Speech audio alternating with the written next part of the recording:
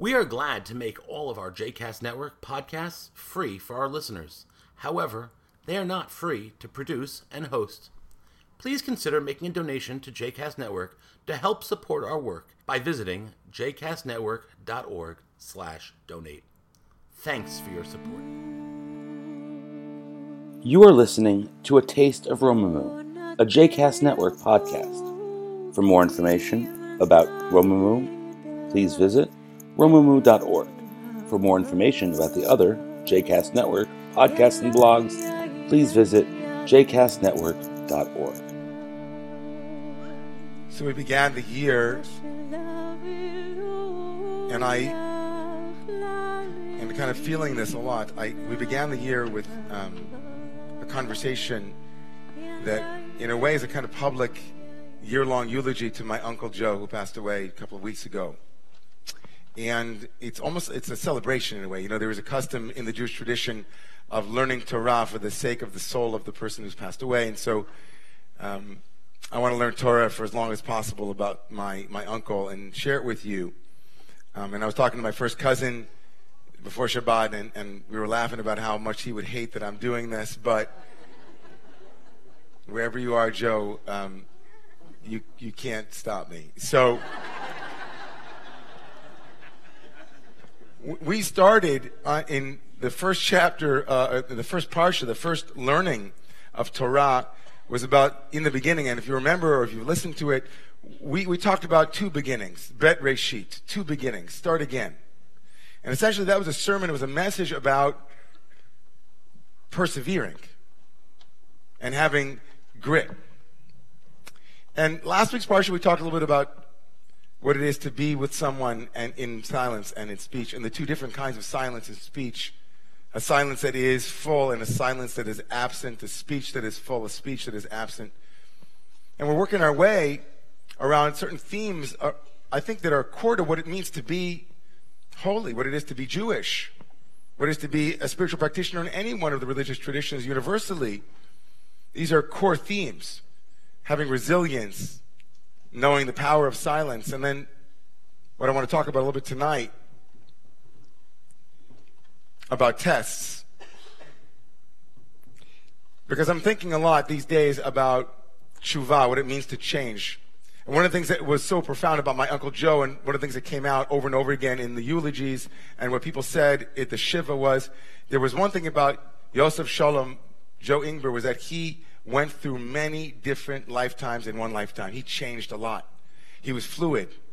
There was a way that was mysterious about him. People looked at him with admiration and kind of looked up and said, how could it be that he kept starting all over again? And not only did he start over again, which is perseverance and grit, but he also had the capacity, right, to withstand all kinds of moments of difficulty and vicissitudes, obstacles, all kinds of stuff.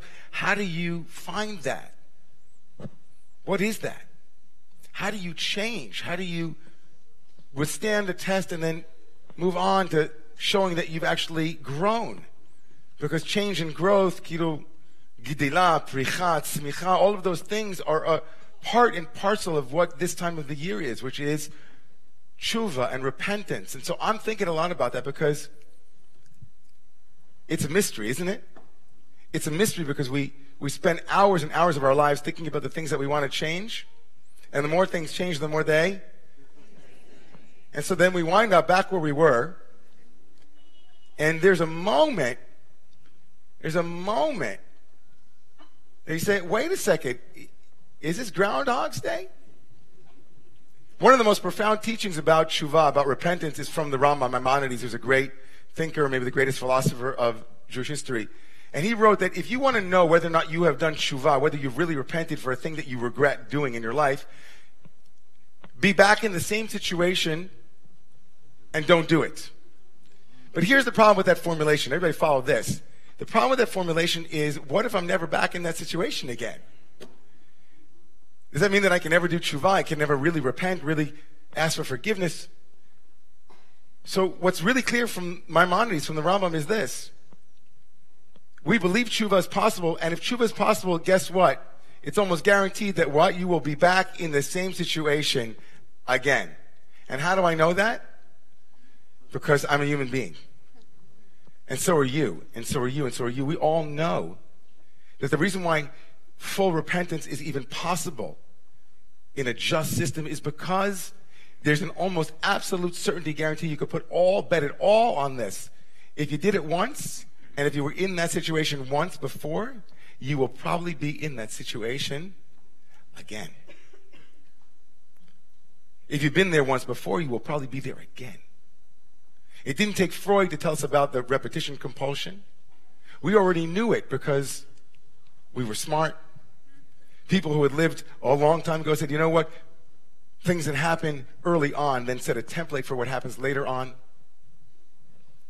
And so the question is, when we get to that moment where we say, here I am again, what do we call forth? How do we know whether or not we can really change and really effectuate what it is to come back to the place and know it for the first time, or to do it differently, to make sure that next time is not like last time, or maybe that next time isn't last time, or that last time was last time? So tomorrow morning in shuls around the world, again, I said this year in and year out for over 10 years. God willing, next year you guys will hold me to this promise. We should spend all of the year on Friday night on one book called the Book of Genesis. And if people want to come to hear about the relevant parsha of that Shabbat, they'll come Shabbat morning. But only spend a year on Genesis. Because guess what, everybody? Tomorrow morning, we're going to, in shuls around the world where they read the whole parsha, it's going to be 12, 13, 14, 15, 16, 17, 18. All of those chapters from the book of Genesis will be read. How is it even possible to go deep in there? I don't even know. But we're going to have to spend a year on it. But here's just one point from all of those chapters. Many of you know that tomorrow morning, chapter 12, is the call, the election, where Abraham hears God's voice for the first time in the Bible. God speaks to human beings for the first time since the creation of the world, since Noah. 10 generations were told go by before there was a call, before there's a conversation. And the first conversation isn't even a conversation. It's this very amorphous moment where God says to Abraham, Lech Lecha. God doesn't even introduce God's self. God doesn't say, as he does to Moses, to Abraham, hey, nice to meet you over here. I'm God. I've been away for a while. Nice to meet you. Like, the first thing God says is, go. From the moment that Avram is introduced to us, he is a man on the move. His frenetic energy he's claimed by the tradition as the energy that is always expanding. He's always moving. He's that guy. He's that Abraham guy. He's got it all going on. He's moving. From the first moment that we're introduced to him, even before God speaks to him, he's moving. He moves with his father who's on the way to Canaan, and they stop in a place called Haran. He's moving. It's as if God knows the essence of who Abraham is that he's a mover and a shaker. He responds to the world with the energy of, let me move. Let me go. It's not altogether, I think, if you look at the story of Abraham, it's not altogether that hard to imagine that the first thing that God would communicate to Abraham is, do what you always do, but do it now the way that I want you to do it. Lech Lecha, you go. And the thing that you do, Howard, the thing that you do, Juliet, the thing that you do, but now I'm giving you my imprimatur. Go do your thing. You do you, Abraham. But do it for me. So Abraham must have been very moved by that, literally, figuratively. And guess what? He picks up and he moves.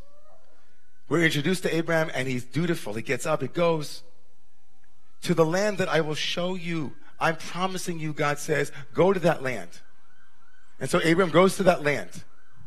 And then this very interesting moment that will bring us back to the beginning of the message tonight, I hope. There's an interesting moment because Abraham arrives in the land. He's been promised by the omnipotent, omniscient, divine one who has introduced himself to Abraham as saying, I'm making a promise to you. You go. You go, Abe. You go. And don't worry, it's going to be good. I promise you, you're going to go to a land that I will show you. And when you get there, it's going to be great. That's the promised land. He is the first leaving and arriving in the promised land as Abraham. He arrives in the promised land, and no sooner has he arrived in the promised land than this is the first lesson of Abraham and God's relationship. He gets to the land of Israel, or then Canaan, and what happens? There's a famine. Now you would think at this moment Abraham would say, God, I need a conversation now, because I was okay over there. This is Haran. This is familiar. This is good. I'm good. This is good. I like to move. I was just going to move this way, but you told me to go this way. And so now I'm moving this way. And you told me that you were going to show me the land and you were going to make me a great nation. It's all going to be great. It's going to be amazing. And now there's a famine. And Avram does what he always does. What does Avram do? Vayered Avram, and Avram goes down to Egypt. Ki karved hara'av ba'aretz, because it was really famine. He just got to the land, and now what does he do? He does what he does. There's a problem. What does Avram do? He moves. He doesn't stand still. And let it be known, and let the forest know him. Avram does what he always does. He keeps moving. And the Ramban Nachmanides, the great Spanish commentator on the Torah, says, Chet gadol chata Avram Avinu. There will be a template that will be built into Jewish history where we will be moving. We will go down to narrow places, and Avraham will set this template in motion. What was will be what we become. But there was a moment here that Avraham sinned greatly, says Nachmanides, because he should have known that God wouldn't bring him to the land and test him this way if he didn't want him to stand still and to know with faith, with trust, that this is the place. Chet chata Avram Avinu, chet gadol. How could you, in that moment, Avram, not check your own reaction? You've always done what you've always done, but it's a new story. Don't do what you always did, because if you do what you always did, you will be where you always have been. Here's a new story. How many of us make pledges and promises and things are going to be different and we transform, and then the minute we find ourselves back in the same moment, we can put a foot in the door and say, I always keep moving, but now's the moment to stand still. I'm going to undo what I've always done and stand in what I know. That's tshuva gemura. Chet chata Avram Avinu, what a big sin, says Nachmanides. Here you are, you're in a new chapter in your life, Abraham. This is not the same Avram who runs back and forth. You are a new person. You are in a new reality. If you really want to transform, don't do what you've always done. If you were brought into this situation, the Torah tells us this lesson this morning is that you have the resources to get yourself out. Stand still and wait. Stand still and wait. Or as they say in, right, where is it? I have it over here somewhere.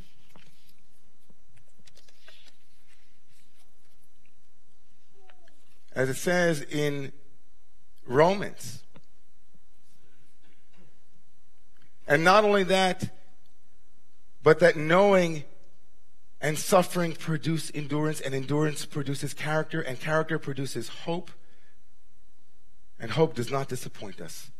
Abraham, where was your hope? Where was your hope? And we can think about this, each and every one of us here, in our own unique ways, because each and every one of us has a moment where we expected something and it disappointed us. We expected it had been promised to us. We are arriving in a new situation. We thought, oh, it's going to be different this time. And then here we are. We've made changes. We've made promises. Well, just this week, yours truly was back in a situation that I had been in many, many times in my life. Many, many times I'd been down the same exact road. I could see the dominoes falling. Oh, there's that moment. And then I feel that. And then they say that. And then I get that way. And then I'm over here. And then you're sitting there going, how did I get here again? Here's Avram Avinu, here's Abraham, and the Torah comes back. He's like, okay, I know what it is to keep moving, and here I am, and it's a famine. Okay, I'll do what I always do. Yeah, okay, great. It's not going to be that great. Don't go down to Egypt. Going down to Egypt in the Torah, in the Bible, is not a good idea.